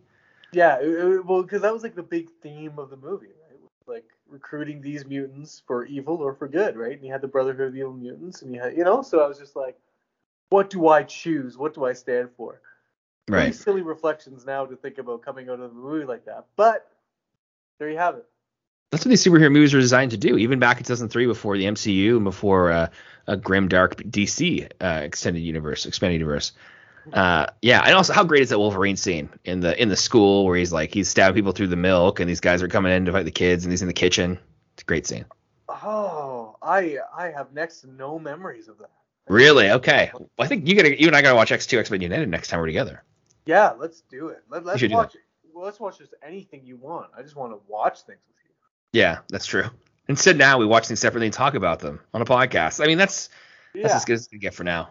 I mean, such is life. We've done better remotely, but that's fine. That is true. We've done better remotely. So back to the match. Benoit comes out. He starts fighting with Cena right away. And Benoit gets to a crossface early just about, but Cena, he drags himself away. He gets Benoit, and he kind of rolls him out of the ring to get out of the crossface here. And so Benoit, he gets some offense off. He gets a snap suplex. He gets a DDT. Afterwards, he gets a DDT on Cena as a counter to, I think it might be an FU here that he tried to go for. And then he gets the headbutt for 2. So he's rolling here. He only gets 2 off of that, so he goes for a German suplex. Cena fights the second one there. He ends up getting run into the referee, which allows him to hit a low blow on Cena because he's a cheater man. And so Cena goes for his chain, which is in the corner. They don't make a big deal out of the chain, but he wears a chain around his neck that is like a literal length of chain. It's not a small chain. It's a big one. And he goes to the corner to go get it. And Rhino runs down, the sometimes tag team partner of Chris Benoit. And he's tussling with Cena. He gets his hands on the chain, and he goes to hit Cena. But Cena ducks and hits Benoit instead. And so Cena pins Benoit. The ref comes over and counts 1, 2, 3. And so John Cena wins because Rhino didn't cheat properly. And so now messed it up. Yeah, will there be tension between Benoit and Rhino? We don't really see it because Rhino just kind of like hovers over Benoit, who's like out. But I'm wondering if there's a heel turn coming in there somewhere for them. They're trying to do something here, maybe. Unclear. Interesting. So this match for me was interesting because I was like, did they do this after? Like, did we get a proper Cena Benoit match before they both kind of went their separate ways? Right. I think so. Well, we've seen them. They wrestled in the tournament a little while back. They had a proper longest match. That was good. I'm telling you, I don't know if they do or not. I hope they do. They this might for was U.S. kinda title, maybe. Right. It wasn't a good match necessarily, but I did appreciate, like, this was a nice match with shenanigans. I liked it. Yeah, there we go. I'm told that there was a Benoit Cena match on Raw in March 2007. So okay. just months before that. So that's interesting. Interesting dynamic. We'll have to go back and watch that perhaps.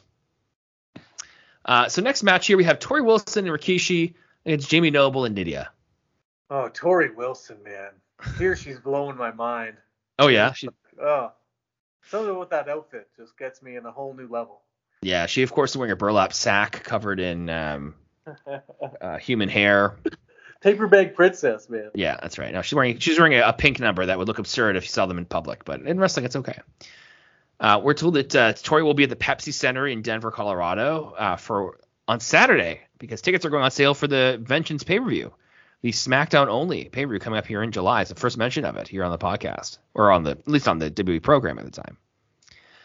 Cole and Taz make a point here to say something that they mentioned a couple times during the match, which is that Tori Wilson and Rikishi are friends.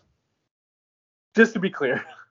They're friends. Although, yeah, I didn't think of it. They're not being like, oh, they're dating, but they just kept being like, oh, they're new friends. As if Tori and Rikishi were like, yeah, we're hanging out backstage, we're getting to know each other, and like we're just having a lot of fun together. I don't know. It's just like we're so glad we found each other as friends, and there's no tension there. I got the Samoan wife at home who's taking care of Jimmy and Jay, and Tori's got a deceased father to deal with, and things are just good. But they make a point of being like, they are new friends, and we're excited about their new friendship.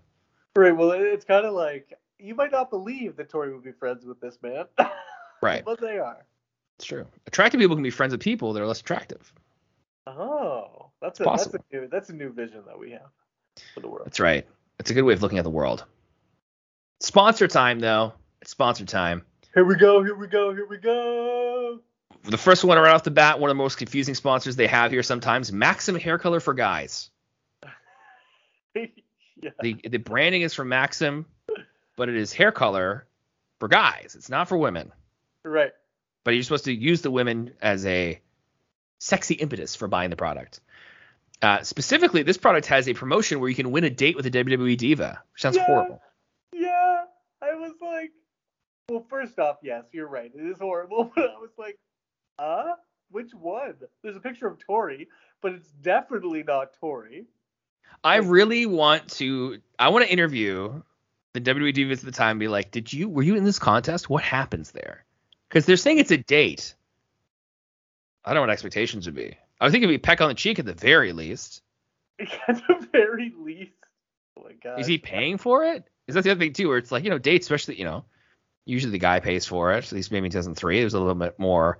Yeah. The expectation questions could be limitless and on forever. It's just like, yeah.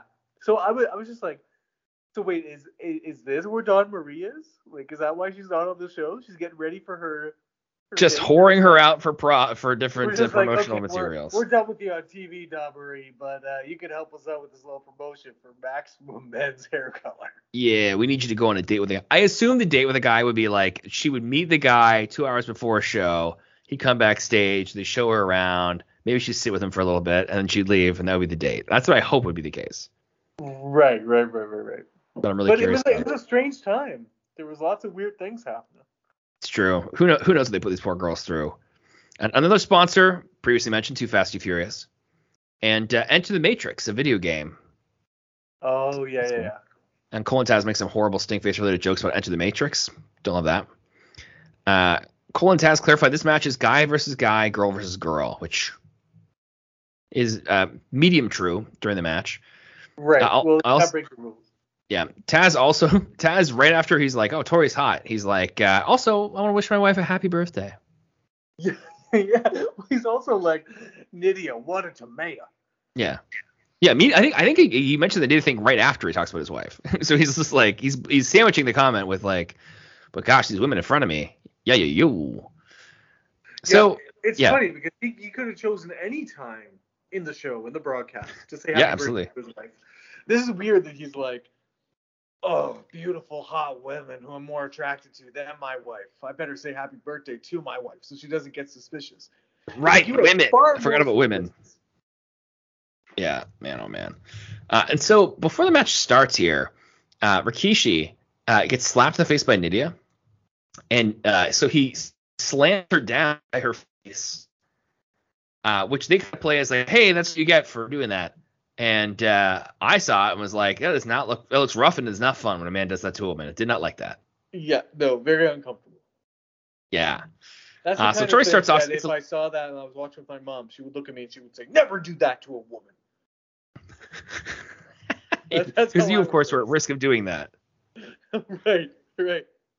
So Jafar slapping Jasmine in Aladdin. My mom was like, don't you ever do that to him. Okay. I don't care if you're the Grand Vizier for Agrabah. You should not treat a woman that way. Yeah, so it's definitely jarring that, again, there's still 2003, these things are still carrying over.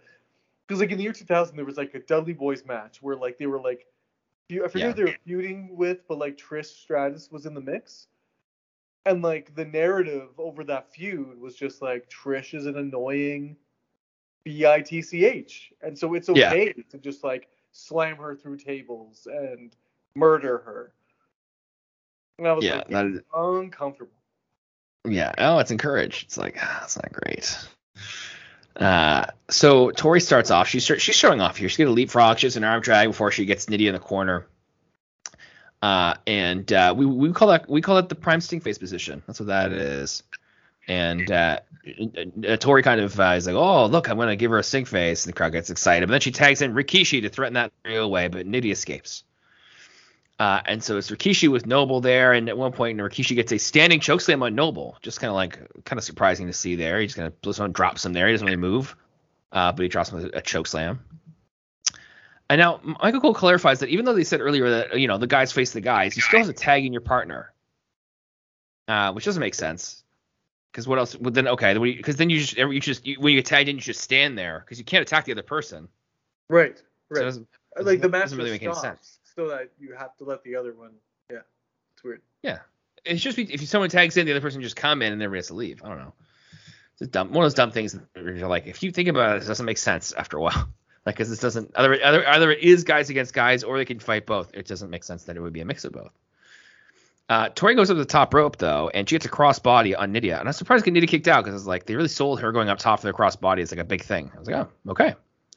It sort of begs the question for me of like, how would Tori have fared in sort of the Divas Revolution era of wrestling? Would she have stepped up to the plate?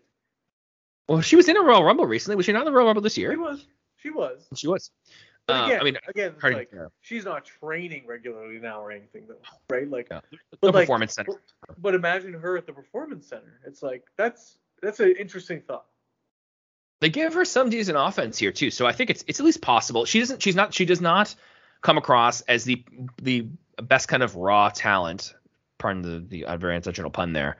When you have somebody like Nidia felt like somebody who you're like, okay, this is actually somebody who can get some work going on here, could actually be pretty good. I think Nidia has more to work with naturally, but Tori could as well. I think it's fair to ask that question of it. Well, what do you say? Nidia is now a nurse or a line cook? Or not line cook? I think she's a cook. I think Dawn Marie is in healthcare. Okay. And I believe that Nidia is living in the culinary arts, man. She's mixing it up. Okay, that's awesome. I just think about that every time now. Yeah, of course. You have to. You're like, she's probably making a great bolognese, which is not my favorite Italian dish, but is good. Can be good. So Rikishi comes in. Noble and Nidia get knocked into a corner. Noble gets sent outside. Nidia is back in the prime stink face position again, and she gets it this time. And there's a huge reaction in the crowd, of course, from that. And then Tori comes in, and she hits a swinging neck breaker on Nidia, and she gets the 1, the 2, and the 3 in the victory for Rikishi and Tori. And once again, Cole reiterates. Yeah. They actually gave Nidia the stink face. Were you surprised they pulled the trigger on this? Not really. They give it. I mean, everybody gets it. Has They a could woman have built it gotten up it some before, point though. I don't know. I think Don Marie has, but I could be wrong about that. Maybe not. I think Takeshi's an equal opportunity put his butt in people's faces guy. Amazing. That's a way to put it, I suppose. The other thing that stands out to me from this match still is just Jamie Noble's skill. Yeah. Is off the charts. Just like, man, like I am so sad that Jamie Noble is a little older. You know, like if he was coming up in the like NXT era, this kind of stuff, like a little before very his time, upset. maybe. A little before his time, maybe. A little before his time, for sure. Yeah. Because the crispness that he delivers, the stuff, just his timing, the ring psychology, like he has it all. He's just a little small, and it's like, that would not be a problem today. No, it's true. And you know what? He's involved backstage or has been in the past too. So, he might be one of the reasons that things are good. Right. So that's entirely possible too. Yeah, absolutely. But yeah, I just want to give him props. He is just so good. Like in-ring performer, so good. And great just character stuff too. I mean, buddy. For sure. Yeah. I'll always take time to praise Jamie Noble on this podcast. I'm happy we're doing it again. Then we get a tail of tape for Rey Mysterio and Matt Hardy. Rey, of course, is much shorter, a bit lighter. And Rey has his WCW accolades listed. He was a WCW Tag Team Champ, a WCW Cruiserweight Champion. And then Matt gets some of his title as well. Also listed as a founder of Mattitude. Kind of an obvious thing. We knew that. And once again, we see Rey's adorable family. And they're cute. And we see Rey is back in the Smackdown interview area. He's jumping while he's talking to Josh Matthews, and he says he's ready for tonight. And then I see that Rey is speaking Spanish at one point. In the closed captions that came on randomly, just says Rey speaks a foreign language, which is like, I mean, like technically, we know he's speaking Spanish. Like, can you just translate what he said? Like, it's not that hard. Right. Come on, subtitlers. Oh, man. And so Rey says he's going to bring the belt home to the West Coast. And the crowd gets excited about that. And then Eddie Guerrero shows up. Eddie Guerrero is also wearing a Rey Mysterio shirt. Rey is wearing a Rey Mysterio shirt. And Eddie speaks some more Spanish. It makes it clear that Rey represents la raza. That is to say, they're people, a.k.a. Latino folk. And Eddie's very encouraging. And then he gets serious. He says, Rey, you shouldn't even come back to the locker room if you don't win the Cruiserweight title tonight. And I think it's just supposed to be intense, not like heelish. But he's pumping up Rey there. So it was a little confusing, but really well done, all things considered. Yeah. I really enjoyed sort of, again, this kind of push for the hometown hero kind of the crowd is fully behind it. And Rey looks very supported. Like he looks like he's affirmed by the way that Eddie is engaged with him. Yeah. Because at first you think that he's like, is he making fun of him? Is he ribbing him? And then it comes out as very genuine. For sure. The thing that falls flat for me here is just the focus on the Cruiserweight title. It's not an important title for me. I don't know why it should be an important title for Rey. So that's the only thing. Like if this was for the IC or if they had the United States Championship already, it would just be a notch up. Yeah, I think they're just trying to continue to treat it like it's a bit of a mid-card title that went without those mid-card titles around, and your mileage may vary on it. I think it's also valid to point out that, it has the same lineage as the WCW Cruiserweight title. So Rey has won this title before, technically speaking. Right. So, I mean, it's different to win it in WWE, and I recognize that. But I think that's how they phrase it, right? His first WWE Cruiserweight title in WWE.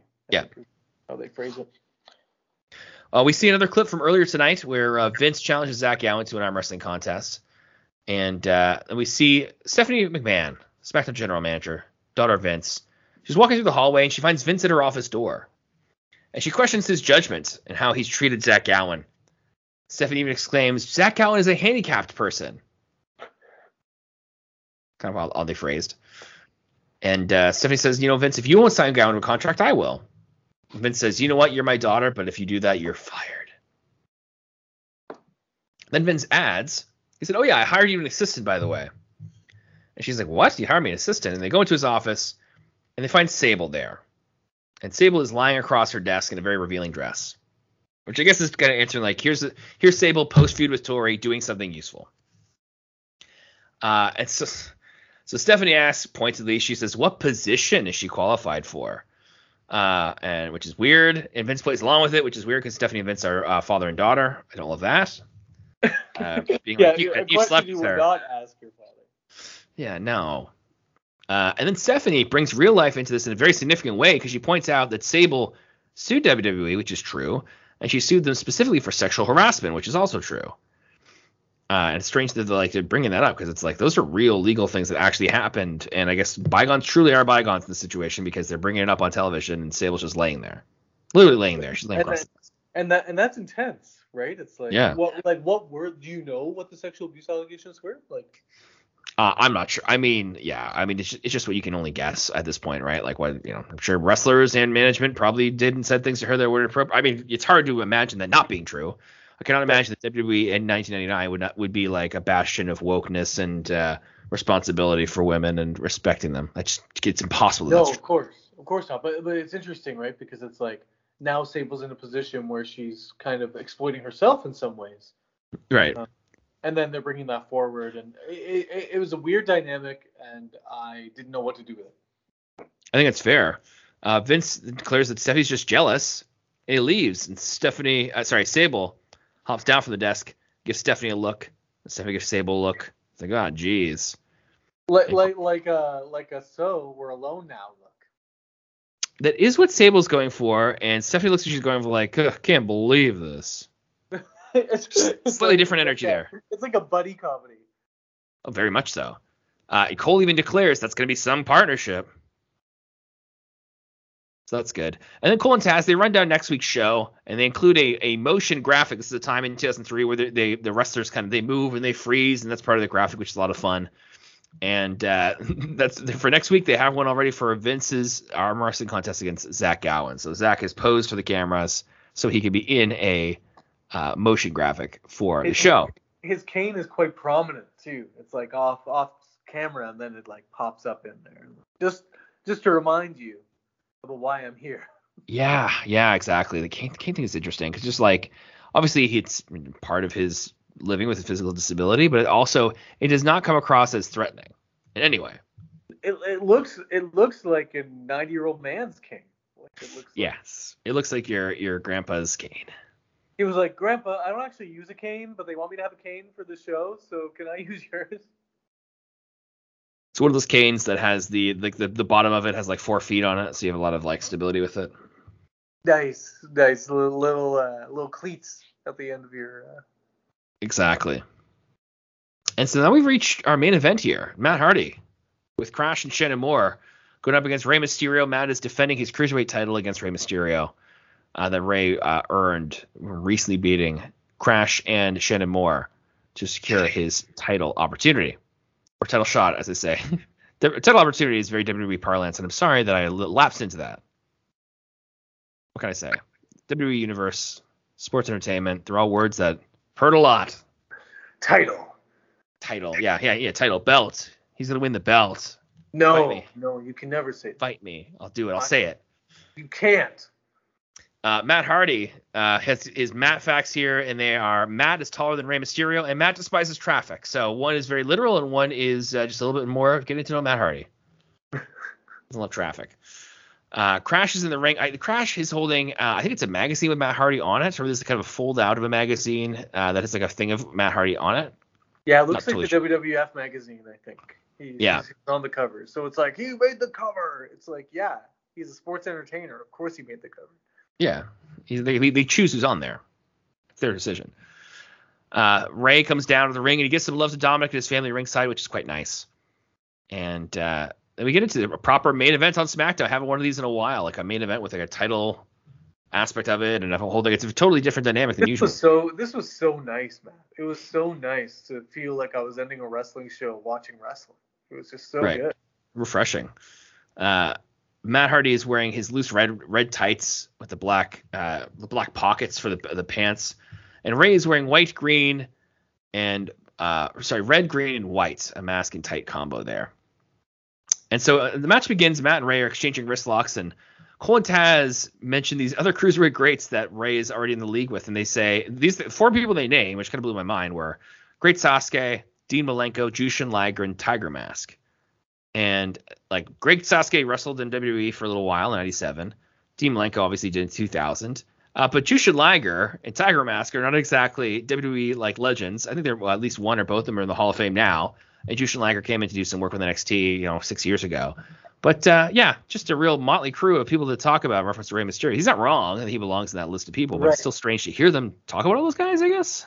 But who's Tiger? I thought Tiger Mask was somebody we know.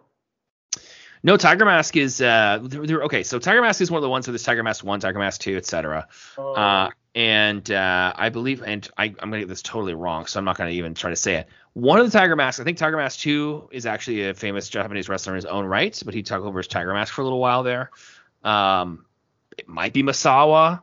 I might be wrong. This is not a Japanese wrestling podcast, so I make do with the knowledge I have, and it's not always great. So Rey hits a snapmare on Matt Hardy. And he hops over the ropes to hit a dropkick through the ropes, and he hits a diving splash into the ring for 2. And then Matt knocks Rey outside of the ring, and he's mugged by the MFers outside, Crash and Shannon. And referee Brian Hebner, he heads outside, and he sends those guys away from ringside, which is a long time coming. Then finally somebody goes, no, these guys can't be at ringside. They cause too much problems. And Matt comes outside to the floor by the ramp to take exception to that. But Rey heads into the ring, and he hits a springboard senton from the ring to the floor on Matt. It gets lots of air there, and we take a commercial break. And when we come back, Rey escapes an attempt at a Splash Mountain Bomb, and I notice immediately, I'm like, okay, the ref is standing super close to both guys, so something is going to happen here. So Matt grabs the ref, and he brings him so close he doesn't notice that Matt just kind of a donkey kick and hits Rey in the groin. And we're playing up this groin injury the whole time. Yes, working the crotch. Groin injury, like they're referring to just Rey got kicked in the balls earlier. No. Last week on the show, in a kind of crazy thing, Rey legitimately injured his groin, and so he's in this handicap match against Shannon and Crash. And as far as I can tell, it's legit kind of like a tweak or something like that. But he was hobbling around the ring, not unlike how we see in this match. And he was he had to make do, and he did make do. He hit Hurricane Ranas and West Coast Pops, and even though he was injured, he fought through it. Pretty valiant, really. And so this is part of the working the groin. You don't see a lot of that stuff. I kind of wanted there to be a wishbone sequence where he stepped on one of his feet and he grabs the other foot and kind of pushes it and tries to be no, my groin. Well, if it's actually kind of hurting, it might have been dangerous to do some of those things. Yeah, it's true. They kind of work the leg too instead. Like they kind of work around the groin and the leg. I guess you can't really work a groin. Like split his legs apart and punch him near the groin. And the ref's like, "Is that a low blow?" I'm like, "No, I was just close to it." Right. Punch him near the crotch. So Matt starts working a single leg Boston Crab on Rey, like we said there, and it kind of pays off because when Rey gets out of the move, he tries to go for a 619, but he can't really get a good run going, and so he kind of hobbles and hops, and then Matt comes in and chop blocks him and takes out his leg, which is good. Now, here's something I want to complain about on kind of a more of a macro level. I understand the desire to work a limb in a wrestling match, but as a wrestling fan, I get annoyed when guys I love can't do moves that I love. And I get it. There's a whole dynamic of storytelling, and I get that. But it's like if you just did a movie and you're like, oh yeah, so in the Star Wars movie, Luke Skywalker just loses his lightsaber for the whole movie. He just doesn't have it. And you're like, okay, you could do a story where it's who is a Jedi without his lightsaber, or maybe you're more than your weapons, or any sort of thing. But at the same time, it's well, I want to see the lightsaber. I want to see flips and running and stuff like that. Thankfully, Rey doesn't lose that much of it. But it is a dynamic I don't love when they try to work the limb and then my guy doesn't get to do his offense, even though it's good storytelling. It bums me out. And so Rey goes up for a moonsault. He gets caught, but then he turns around and turns to a big DDT for 2. And then Matt goes for a leg drop on the second rope, but Rey hits him. He goes up top to the second rope with Matt. Matt gets a side effect from the second rope for 2, which is a nice solid big move there. They're like, oh, that was a big deal. And so it worked out really well. And then Rey gets a big twist of fate on Matt. So we have Rey who's turning the tables on Matt Hardy. He gets a twist of fate, and it's great because it allows Matt to sell his own finisher, which is always fun to see. And Matt did a good job with it too. He goes up and he splats down pretty well. And Rey makes a big kind of shocked face afterwards, which I don't love. Rey would often do the shocked face, and I'm like, I get it. I know that you're. Yeah. Anyway, the shocked face is more of a larger problem in wrestling. But Rey does that here. Well, you gotta keep your emotions somehow, I guess. I mean, just the shock thing is just we'll just keep fighting him. I don't know. You didn't pin him. I get it. It's close. It's not like you hit 15 chair shots and he kicked out. Okay, it's just a move. And so Ray gets Matt on the second rope, prime 619 position. And he hops and he hobbles his way to getting a 619 on Matt Hardy. And then he goes up for the West Coast pop, but Matt catches him. He looks like he's going to powerbomb him, but he doesn't. He gets close to the ropes, and he gets hurricane run out of the ring by Rey Mysterio. And both guys are on the floor. Ray gets back into the ring. Matt Hardy goes over to the timekeeper, and he goes to grab his belt. And so that draws out referee Brian Hebner. He's out there going, hey, man, you can't do that. And so, of course, in the ring, Ray left alone with the referee distracted. He has to deal with Shannon Moore and Crash Holly, who run down. And they get what I can only describe as like a reverse DDT slam thing. Something I've never seen them really do before. And so it's funny. They're like, I can't believe they did it to him. I was like, oh, it's kind of an interesting move, I guess. Not like a finisher. Yeah.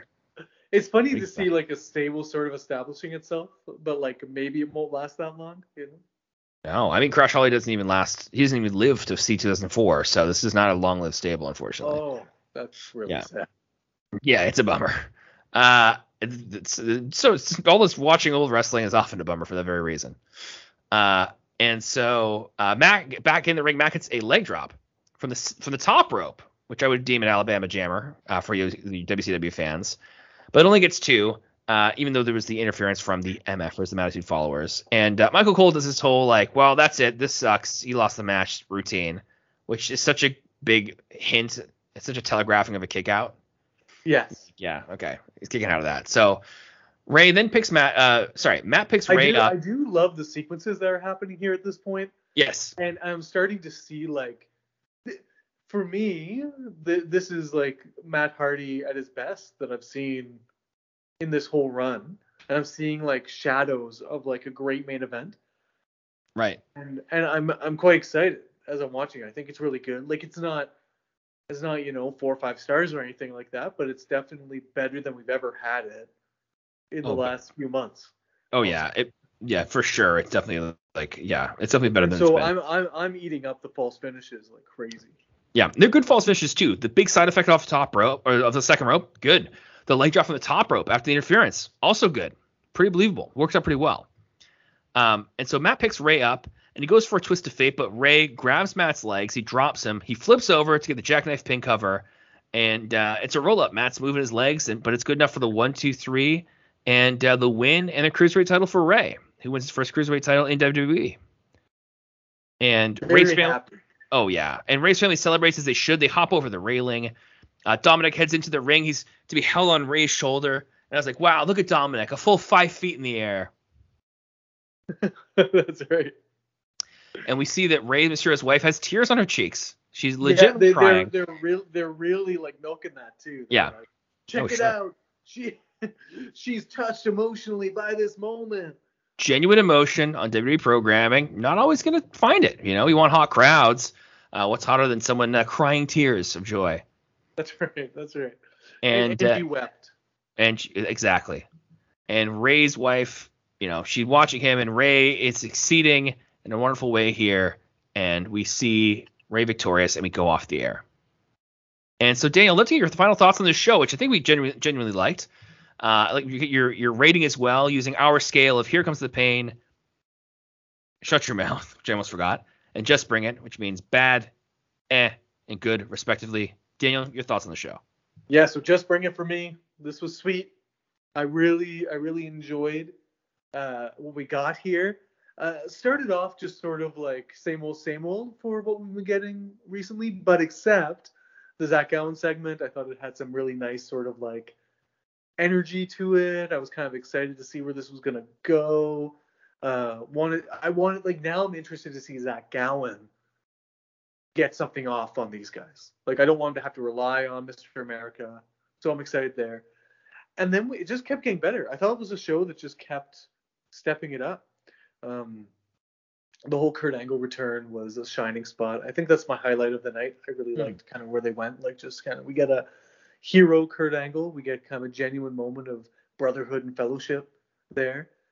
And then we get a wrestling show ending with a great main event. And it's just like, okay, can we just get more of this, please? Like I would love if weekly wrestling television always centered around 1 or 2. And again, this is what AEW does, right? AEW is being really good at this, where they kind of have their sort of showcase. Like next week you're gonna see this and this, and like NXT is really good at this too, right? Like you're gonna see these matches, and then you build a show around those things so that like I know that like, hey, I'm going to watch wrestling. I'm going to see all the stuff that I enjoy and all the stuff I don't enjoy, backstage segments, all sorts of funny stuff happening, some quick wrestling matches. But I also know that I'm going to get something that satisfies my appetite for wrestling.